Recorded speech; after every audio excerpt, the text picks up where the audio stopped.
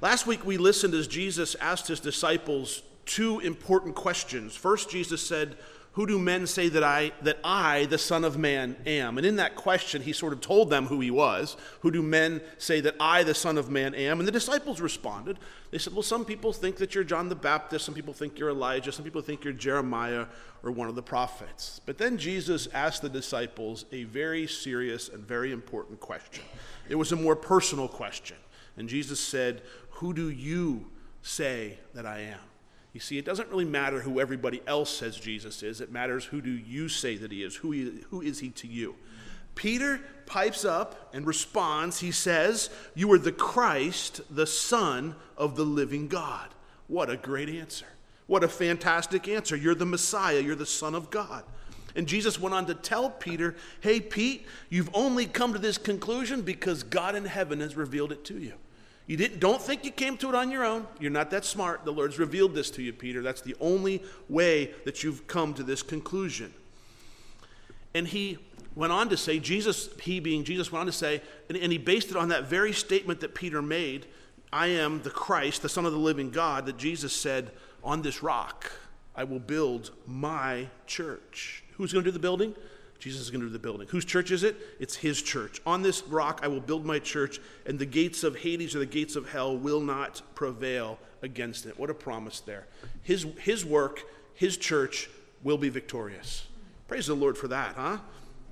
And from here, Jesus explained to the apostles that they're part of the foundation, just like we're part of the building. We're all part of they were the foundation. They were the first. They were the early church. Now we're all part of that building as well. We're built on the church. So this week we're going to pick up in chapter 16, verse 21. Follow along with me. "From that time, Jesus began to show to his disciples that he must go to Jerusalem and suffer many things from the elders and the chief priests and the scribes, and be killed and be raised the third day." And Peter took him aside and began to rebuke him, saying, "Far be it from you, Lord, this shall not happen to you." But he turned and he said to Peter, "Get behind me, Satan. You are an offense to me, for you are not mindful of the things of God, but the things of men." Wow. Peter. What time is he talking about? He says, from what time? From the time where Peter declared that Jesus was the Messiah, the Son of God. From the time where Jesus said, "On this rock I will build my church." From the time that Jesus began to reveal, from that time he began to reveal more and more about his mission, about his true mission, why he was here on earth. He was rather specific with them. He said, "Hey, I'm going to Jerusalem. I'm going to suffer many things by the religious leaders. I'm going to be killed. But don't worry, I'm going to rise again on the third day." I'm sure that this came as quite a shock to the disciples. I can imagine them thinking, in my mind, this is what I think they would be thinking. Okay, we got the Messiah part. We believe that. We've seen the miracles. We've seen the water calmed. We've seen the demons cast out. We've got the power part. We understand that you're powerful. You're almighty. We got it. But this death thing, this dying thing, this is not what happens to a Messiah. This is not what happens to a Savior. A Savior saves. You can't save if you're dead. How can you save us if you're not around? You're supposed to overcome, not be overcome by death. I don't think the resurrection part even registered with them. I don't think they got past the suffering death part. They never even heard the end of the sentence, I don't believe. I don't think they ever got that far. I think, wait. Our plan is the Messiah is going to conquer Rome for us. You're going to put us back on the map. We're going to be our own country. God, we're just like the old days. We're going to serve God. Walls of Jericho are going to fall down again. Not literally, but some other. We're going to have all these amazing things happening. That's what's supposed to happen. You see, I don't think they ever heard the resurrection part. I don't even think if they had heard the resurrection part, if they understood it, they would have never forsaken him when he was arrested in the Garden of Gethsemane. And if they did know the resurrection part, wouldn't they have been standing outside that tomb waiting? He told us he's coming back. We're not leaving. But where were they? They were afraid. They were scattered. They were gone all over the place. They would have stood by that tomb anxiously waiting for him to come out if they heard that part. But remember, it was after Jesus rose from the dead that an angel came and reminded them. Luke 24:6 tells us the angel said, "Hey, he's not here. He's risen.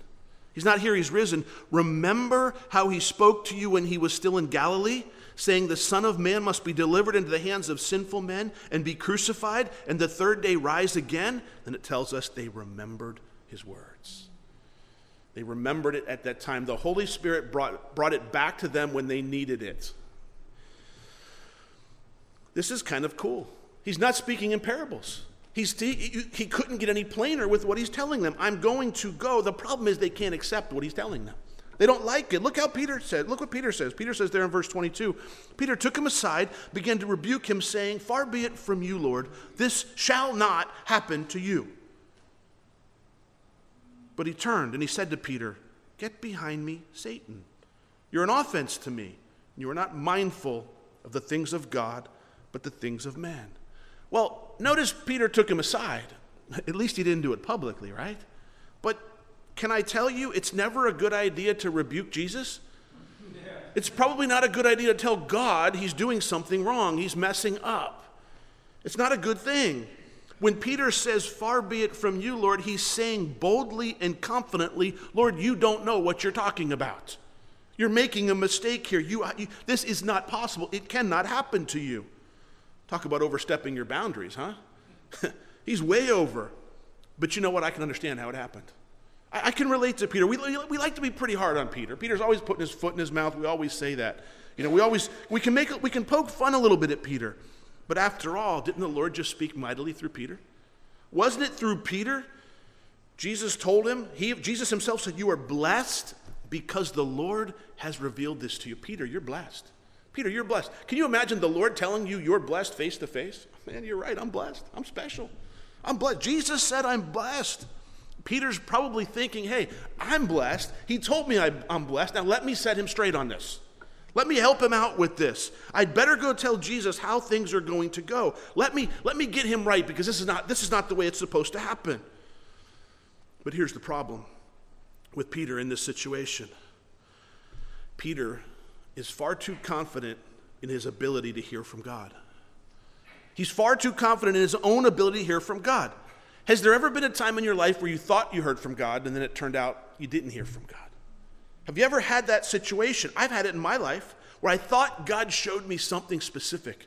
I thought I had confirmation in his word. It turns out that's not what he said at all.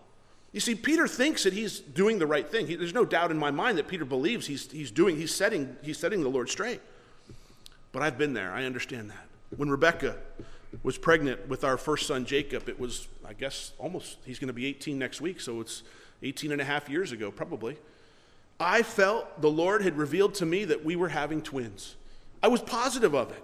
I was confident. I had scripture to back it up. I was reading the Bible, and I came across a scripture. I was sure of it.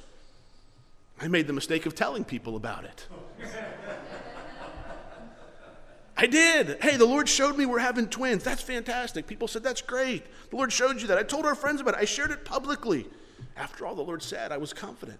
This is what the Lord said. When we went to that doctor's appointment, I was confident there would be 2 heartbeats. There would be 2 babies on that, what do they call them, sonograms? Or echo, whatever they call them. The EK, no, I don't know what they call them. The ultrasound, that's the word I'm looking for. Ultrasound. I was confident there would be 2 babies on that ultrasound. I was waiting for them to tell us that. Hey, do you know you're having twins? You know what? There wasn't 2 babies in there. There was only one. Only one. It rocked my faith a little bit. I mean, I thought I'd heard from God. I thought, wait a minute, the Lord spoke to me. How could I be so sure I heard from God, but then it's not happening? So you know what I did? I tried to explain it away. Well, maybe there were 2. Maybe there were 2, and there's only one alive right now, so maybe the Lord took one of them, and then I had to realize that's not what I thought the Lord said. I began twisting the story a little bit to try to make it fit into what I thought the Lord said. And that wasn't what the Lord has said at all. There was only one child in there. And I began to try to explain it away, and I realized that wasn't right. We weren't having twins. And I began to consider it and think about it, and truth be told, like Peter, I was too confident in my ability to hear from God. I wasn't mature enough. I thought I heard from him, but I hadn't heard from him. I couldn't understand it. I thought because I'd read a verse in the Bible and it seemed to confirm what I wanted in my life, that it must be God telling me that. You ever been there? You ever done something similar? It's got to be God telling me. Sometimes it is, but sometimes it might not be. Today, when the Lord tells me something, when the Lord reveals something to me, I don't run out and tell anyone I don't run out and tell everyone anymore. Why? Because I want to make sure it's really from him. I want to make sure it's the Lord telling me it's from him. As a matter of fact, this problem helped me figure out, really, can I understand the voice of the Lord? You see, it's quite possible that you think you're hearing from the Lord and you might not be.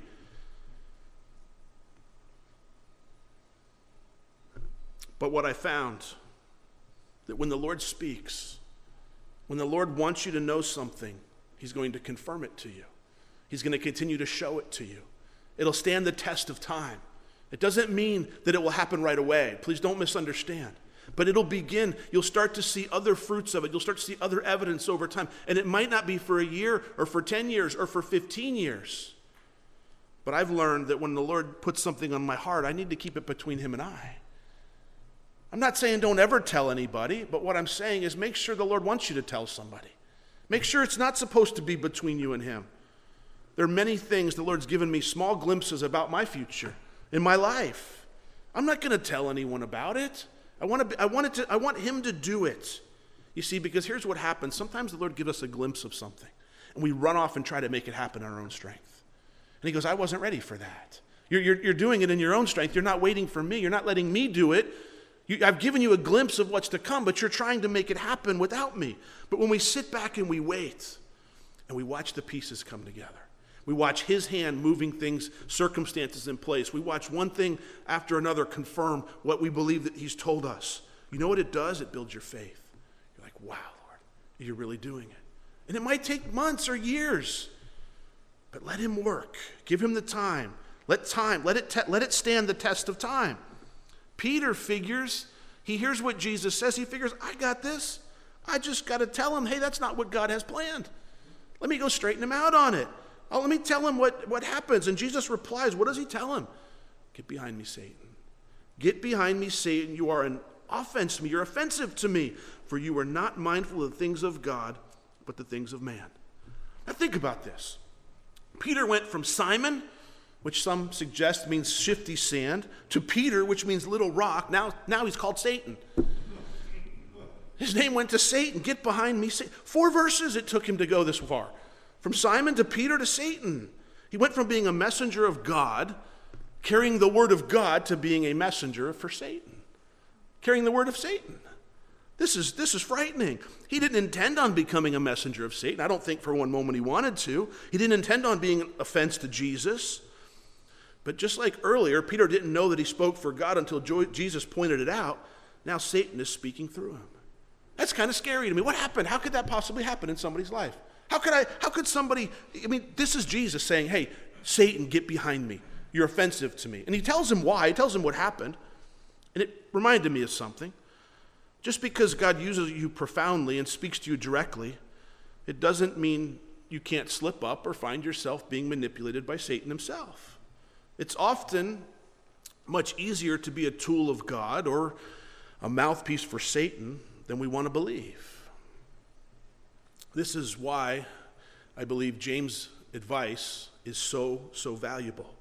Let every man be swift to hear, slow to speak, and slow to wrath. Sometimes we open our mouths before we pray. Sometimes we open our mouths before we digest what we're about to say. Sometimes even up here I say things I wish I wouldn't have said.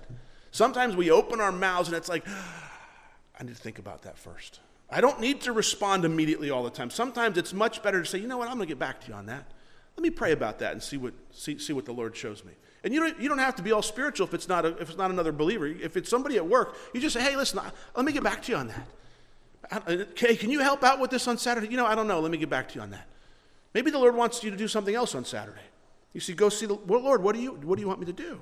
That's why James's advice is so valuable. See, as Christians, we still think human thoughts, and we're still influenced by our human and sinful perspective, aren't we? It's still within us. It's not always easy to differentiate between God's thoughts and my thoughts, and even worse, Satan's thoughts. Satan is the father of lies, and you have to throw him out of your head more than once today, probably. It's the way that he works. And sometimes we can get so confused on who's telling us something. It's possible for Satan to be saying something, you think it's God, and getting all wrapped up on something, and it's not God at all. We're going to find out to ask the question, does it line up with God's word? Is it what God's word says? And there's no magical formula for knowing when it's God speaking or another voice inside of you. There's no magical way. There's no test that I can give you. But it takes time. It takes spiritual maturity. And as you expose your mind to the word of God, as you grow, you'll be able to discern the difference. It takes humbling our hearts to repentance. It takes truly wanting to know God's will, saturating our minds with Scripture, and allowing the Spirit to challenge every single assumption that you have in your own life. Will you let him challenge everything that you believe in your own life? Every assumption you have, will you let him filter it? Jesus was telling Peter, hey, Peter, your place is behind me, not in front of me. I'm the one leading. You're supposed to be following, Peter. You need to follow me in the way that I choose, not lead me in the way that you think I should go. You see, that was Peter's mistake. He was trying to lead the Lord into the way that he thought a Messiah should act. And there's no way that a Messiah would do this. And Jesus says, Peter, get behind me. You can't lead from the front of the line. You're supposed to be a follower. And then brings up the question, how does that happen? What happens? Peter, how did you go from having the spiritual insight about who Jesus is to all of a sudden now you're in front of Jesus and he's calling you Satan and telling you to get behind him? He tells you exactly how it happened right there. How was Satan able to speak through Peter? Right there in the end of verse 23. You are not mindful of the things of God, but the things of men. Peter allowed his mind to reside on the things of men and not on the things of God. He had his own plans, his own purpose. And guess who was standing by to take advantage of it? Peter is a perfect example of how a sincere heart, coupled with man's way of thinking, can often lead to disaster. That's what happened. Peter's heart was sincere, but he wasn't into biblical thinking, into God's word. He had God standing before him, and he was contradicting the word of God that was coming out of the mouth of Christ. No, that's wrong. Let me set you straight. Far be it from you, Lord. That will not happen to you. Let me tell you how it should be done. What was Peter's mistake? He was thinking like a man. Men, we don't want to suffer, women, we don't want to suffer in death. There's no plan for that. There's nothing, we don't want that. He didn't have God's mind in the matter. He didn't say, what did God say? What do the scriptures say? What are the things that, is what I'm saying, does it line up with God's word? Where do we find the mind of God? In the word of God. Which is why it's so important that we study and teach the way that we do. Because where do you find the mind of God? Right in the word of God. Now for us, it's right here, 66 books. For Peter, it was standing in front of him. Right in front of him. As it was being said, we're reading it now as the word of God. He was listening to it. He didn't have to read it. Jesus was standing right in front of him. He did not have God's mind in the matter. He had man's mind in the matter. Peter, what should he have considered? What if he'd have considered the Old Testament prophecies? What does the Bible say about the suffering of the Messiah? If he'd have remembered Isaiah 53, he would have remembered this. He is despised and rejected by men, a man of sorrows and acquainted with grief. And we hid, as it were, our faces from him. He was despised, and we did not esteem him. A few verses later, he would remember, he was wounded for our transgressions. He was bruised for our iniquities. The chastisement for our peace was upon him, and by his stripes we are healed. He didn't remember those prophecies about the Messiah, because in Peter's mind, the Messiah was going to be a savior, but he was going to be a physical savior, not a spiritual savior. He wasn't interested. He was being deceived at the moment.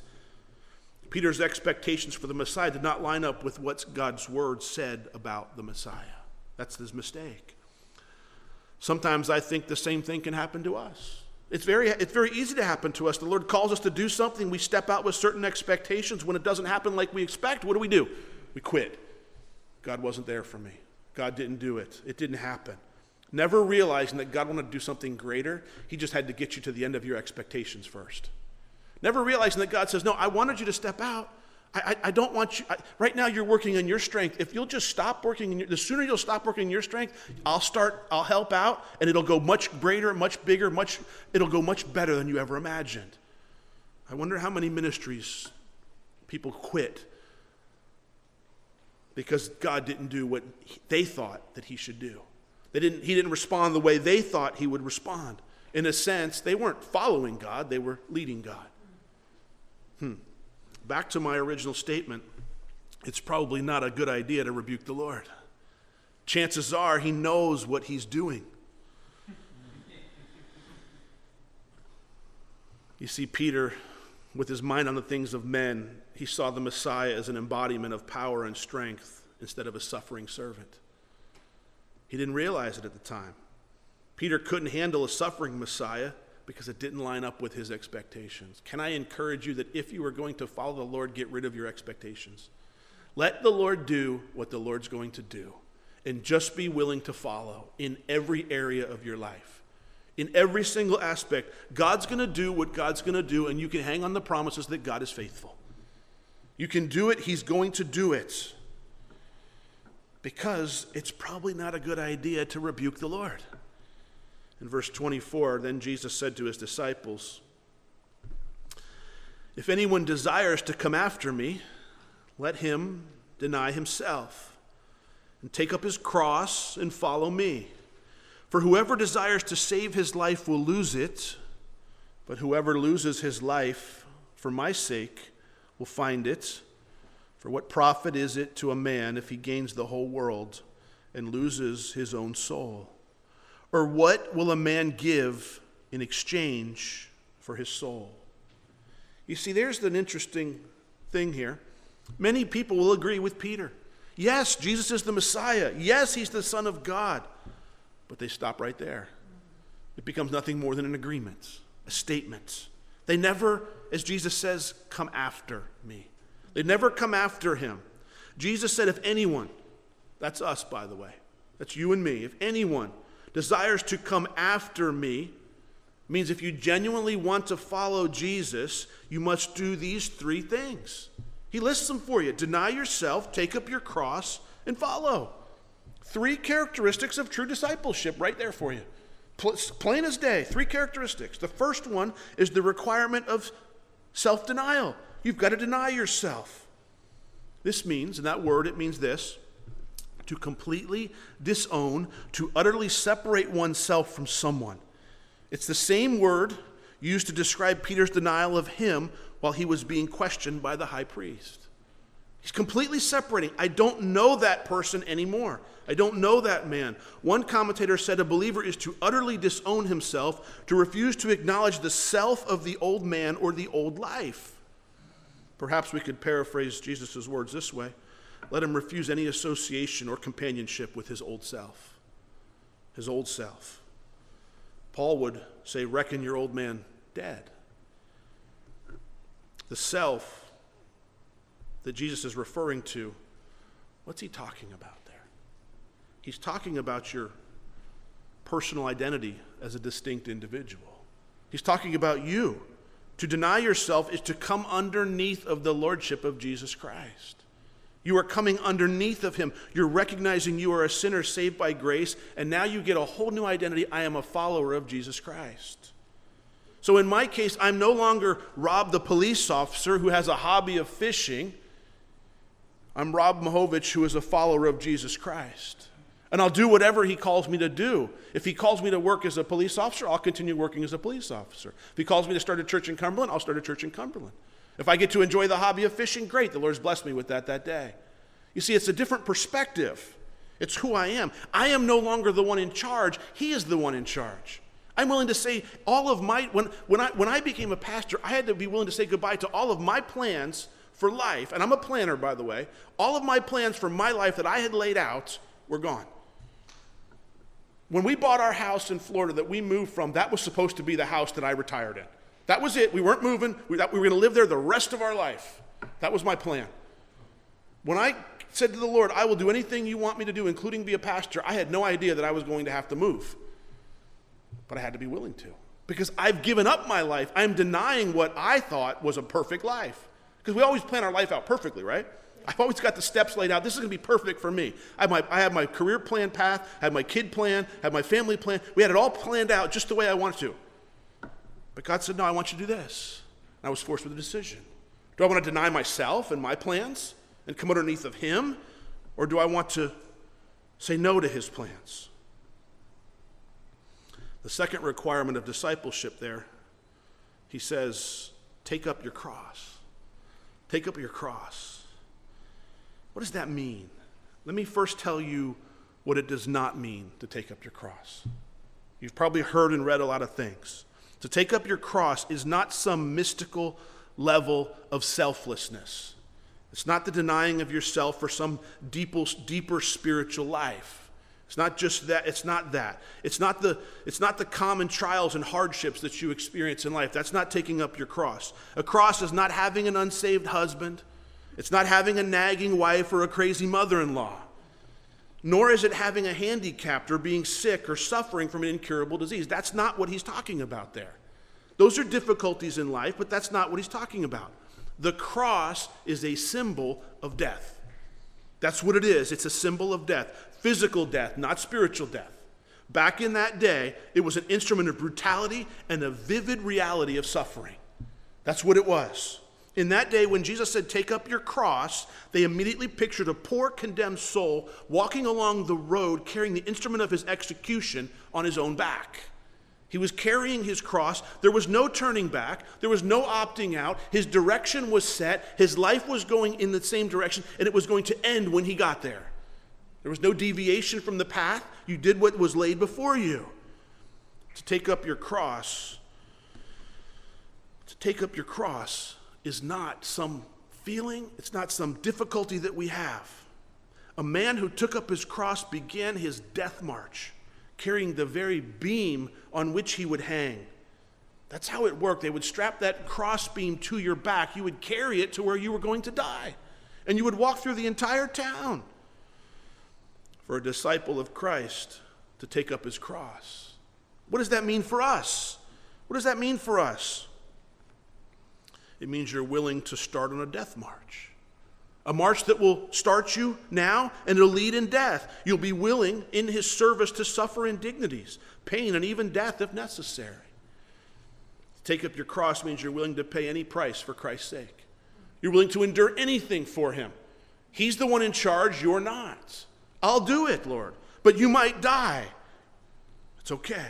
You might have shame. It's okay. You might be embarrassed. It's okay. You might suffer rejection from your family. It's okay. There might be persecution or even martyrdom. You might be martyred for your faith. It's okay. Mama, I know where this is going to end. I'm starting it now. I know where it's going to end. I'm going to pick up that cross and I'm going to faithfully walk through whatever I have to until I get to that point. Nothing can separate us from our Savior. There's no turning back. There's no, well, I don't think I want to do this any longer. No, I can't do this. No, it's me realizing he is God. He is the one that loves me. He has forgiven me for my sins. And me saying, I am placing myself under you. I am fully trusting in your ability to care for me and prepare me for eternity. And whatever I go through on this earth in this life, I know you've got my best in mind. I know you're with me. I know that you'll strengthen me in weaknesses. I'll give you glory through it all. I'm willing to take that step from now until the day I see you face to face. The third element Jesus gave of discipleship is what? To follow. You have to be a follower. What is this? This is obedience. First you deny yourself, then you take up your cross, and then you can walk in obedience to him. True discipleship is submission to the lordship of Christ. And it becomes a pattern for your life. It's not a one-time thing. It doesn't mean you'll get it perfect every time, but this is the pattern. This is the way I'm living my life. When the Lord calls and the Lord says, Lord speaks, I confirm it, I go. I do it. I'm willing to take that step. As Christians, we're called to be the followers, not the leaders. Followers, not leaders. Did you ever play follow the leader when you were a kid? You get a few kids in a line, and the kid up front gets to raise his arm, and everyone has to do what? Raise their arm. Everyone jumps up, they jump up and down, everyone has to jump up and down. What happens in that game very quickly? Everybody wants to be the leader, don't they? They always fall apart because everybody wants to run to the front, and you have a whole bunch of chiefs and no Indians. Same thing happens in our spiritual life. Everybody wants to be the leader. What we need is followers. He says, true disciples, they're going to follow me. They're going to let me do the leading. They're going to let me handle this. He's going to lead. As Christians, we're the followers, not the leaders. True discipleship is this submission to the lordship of Jesus Christ. It's the pattern in our life that we do. In Matthew chapter 7, verse 21, we covered it several weeks ago. Jesus said, not everyone who says to me, Lord, Lord, shall enter the kingdom of heaven, but he who does the will of my Father in heaven. You see, it's possible for someone to sit in church week in and week out, hear the Bible study, but I agree that he's the Son of God and he's the Messiah, but I'm not following. I haven't picked up my cross. I haven't made the commitment to the end of my life. I haven't be willing to go through whatever I have to go through, whatever hardship, whatever difficulty, whatever blessing as well. There's blessings as well. It's not all, the Christian life is not all hardship. A lot of times it can be a blessing as well. On Sunday in 1 Peter, we read, to the pilgrims of the dispersion in Pontus, Galatia, Cappadocia, Asia, and Bithynia, elect according to the foreknowledge of God and the Father, in sanctification of the Holy Spirit for obedience. Obedience is key. For obedience and the sprinkling of the blood of Jesus Christ. To come after Jesus. To come after him. It does not mean that you raise your hand while nobody's looking and pray a prayer quietly. It does not mean you fill out a card. It does not mean you repeat a prayer after the pastor. These things might be the beginning. They might be the first step. Oh, but don't misunderstand. That's only step one. That's only the beginning of a Christian life. It's not now you can go do whatever you want. They might be the first step. They might be the beginning of your commitment, but they are not the completion of it. It is a life that we complete the day that we see him face to face. Fortunately, his grace abounds. He understands we'll make mistakes. And the amazing thing about the Lord is he knows our true heart. You see, we can fool everybody else around us, but he knows your true heart. You see, we can read these things and go, man, I want to be more like that. He knows that. He knows where you stand with this. To come to Christ is to be committed to Christ. To come to Christ is to come to the end of yourself, to be fed up with your sin and desire his righteousness. I want what he has. I'm not just protecting myself from what someone's told me hell might look like. I want it so bad that I'm willing to give up anything, including my old life, to get it. Anything. You'll make any sacrifice for the one who sacrificed for you, for the one who loves you. I'll do anything. I want the righteousness of Christ so bad. I'll change. I'll do whatever I need to do to get it. I'm committed to him. You see, we don't understand what commitment means. How do you think commitment works out in our culture? Marriage statistic-wise, not so good. Sometimes it seems that in our culture, the only thing we're committed to is the thing that benefits us the most at the present time. But the moment things get hard, the moment things get difficult, we'll change our commitment. There's a new opportunity that came along. There's a new thing, a new chance, a new whatever. We got to get something new to be committed to. Let me say this don't misunderstand me when I say this. While I completely disagree with everything about the Muslim terrorism, I completely disagree with everything they're doing. In some weird way, I admire their commitment to something that's a lie.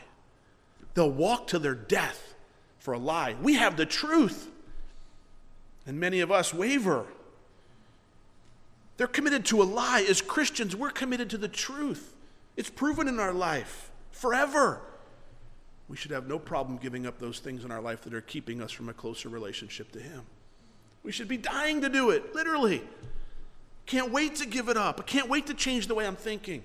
But so often the Word of God convicts us and we go, yeah, you were talking to me today. The Lord was really speaking to me. So often I'm going to say it to all of you so I don't offend any one of you. What are you doing about it? Does it hit your heart and go, man, I've got to do something. Yeah, next week I'll start on that. Or does it bring you to a place of, Lord, forgive me. Your word spoke to me. You've been convicting me on this thing over and over and over again. I'm not responding. I want your righteousness. He continues there, verse 25. He says, whoever desires to save his life will lose it, but whoever loses his life for my sake will find it. For what profit is it to a man if he gains the whole world and loses his own soul?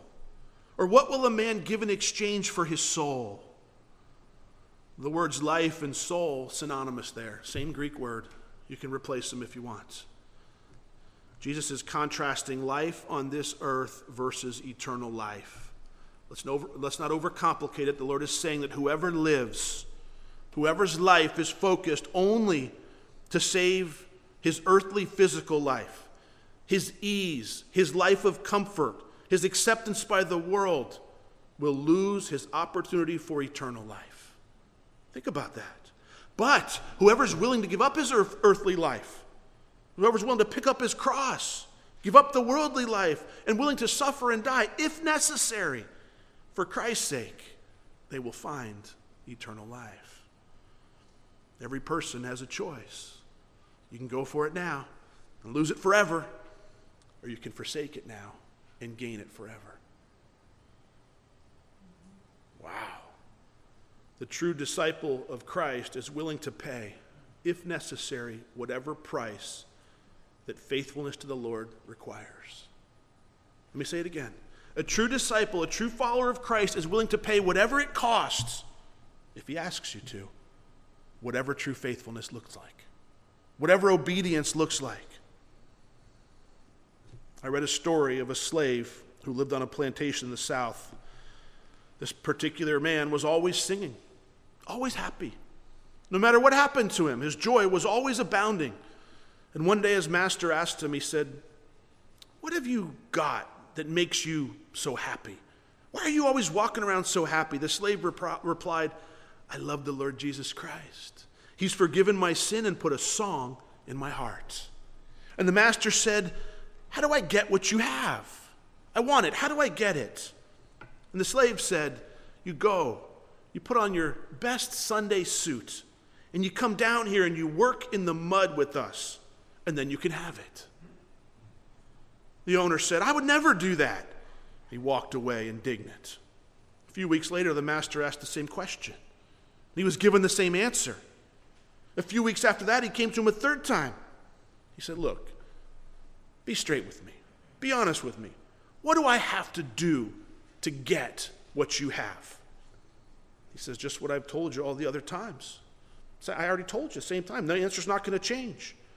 And out of desperation, the owner said, "All right, I'll do it."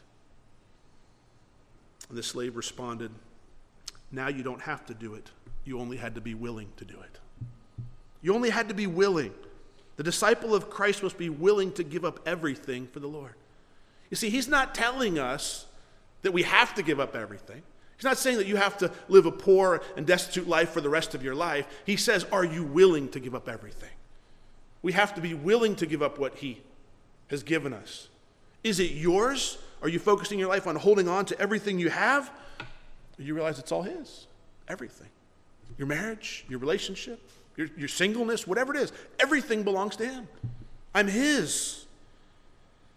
You see, the disciple of Christ is not required to be a martyr, only willing to, if the Lord requires it of him. In verse 26, Jesus reinforces his previous statement with, "For what profit is it to a man if he gains the whole world, everything, and loses his soul? Or what will a man give in exchange for his soul?" In other words, if somebody possessed the whole world, if you could have the whole world, you could own it all. Everything. It would all be yours. Every bit, every piece, every land, it would all be yours. If you owned everything, what lasting benefit would there be? If you gained it all, but you forfeited your soul, you forfeited your eternal life, you'd be a walking dead man who temporarily owns everything. What good would it be?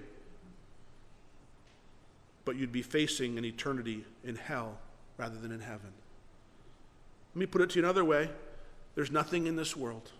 There's no sin, no stuff, nothing you can buy, no lifestyle, no political position, nothing in this world worth gaining at the expense of your salvation. There's nothing in this world. But yet that's what we battle with, isn't it? Isn't it the world that's always pulling us away? Isn't it the world that's trying to suck us in? Isn't it advertising that's trying to tell us what we need?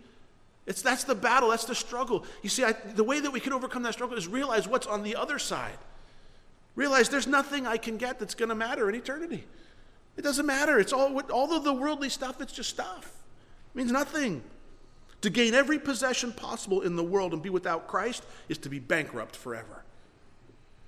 Yet somehow, some way, Satan always convinces us that we need a little bit more, that we don't have enough, that somebody else has. Why do they have more than we do? How come they're being blessed and I'm not being blessed? We can always get this thing that he always wants to convince us there's something wrong with us. But if we would abandon everything in this world for the sake of Christ, we would be rich forever. Think about the difference. So I ask the question, what are you living for? What are you living for? Are you a follower of Christ? Have you taken up your cross? Have you denied yourself? Are these the things that you can look at and go, yeah, I'm doing those things? And please don't misunderstand and think I have to be poor and broken or something to do that. You can do that and continue. Things in your life may not change dramatically, but it's the heart that changes. I'm willing to do these things. I'm willing to give it all up for him. Are you there? You see, tonight we're going to close with a time of prayer. Just a couple of minutes. We haven't done that in a while. And I just want to encourage you. If you've got to get, I don't necessarily like these words, but I'm going to use them. If you've got to get right with the Lord, if your focus is off, if you don't know the Lord, if you've been, maybe agreeing in the Lord, but you're not, I'm not willing to give up my life for the Lord. I'm not willing to give up what I have. If the Lord came to you right now and you were sure it was him and said, I want you to move, pack up your life and move to another city, would you go? If you were sure it was him, not saying that you're doubting it, would you be willing to pack up and move? If the Lord came to you and said to you, and you know it's his voice, I want you to clean out your bank account and give it to this person or this ministry or whatever, would you go? Would you do it? And you're sure it's him. Are you willing to do whatever he tells you to do? I'm not saying you're doubting. I'm not saying a pastor on TV convinced you to clean out your bank account. I'm saying you're sure the Lord is leading you in one direction. Are you willing to give up everything for it? Or do you go, no, the Lord wouldn't do that? So I'm going to open us in prayer. Take a couple minutes wherever you're at. If you need to, he knows your heart. You know your heart. Just pray with him. So Father, we just come before you. Lord, as we take these next couple of minutes quietly in prayer, it's just you and us, Lord. Maybe consider the scriptures that you taught tonight, that you put before us. You knew we'd all be here. You knew what we needed to hear.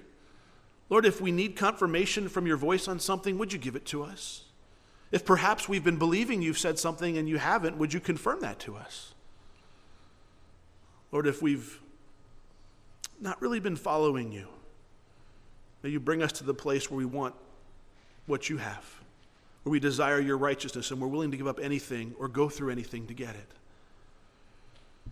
Lord, may our walk with you not be contingent upon what we want or don't want. May you be the leader and us be the followers. Lord, have your way in our hearts.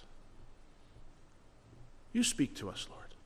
So go before the Lord quietly. No one's going to pray out loud. It's just going to be you and him, just for 2 or 3 minutes. And see what he might have to share with you tonight.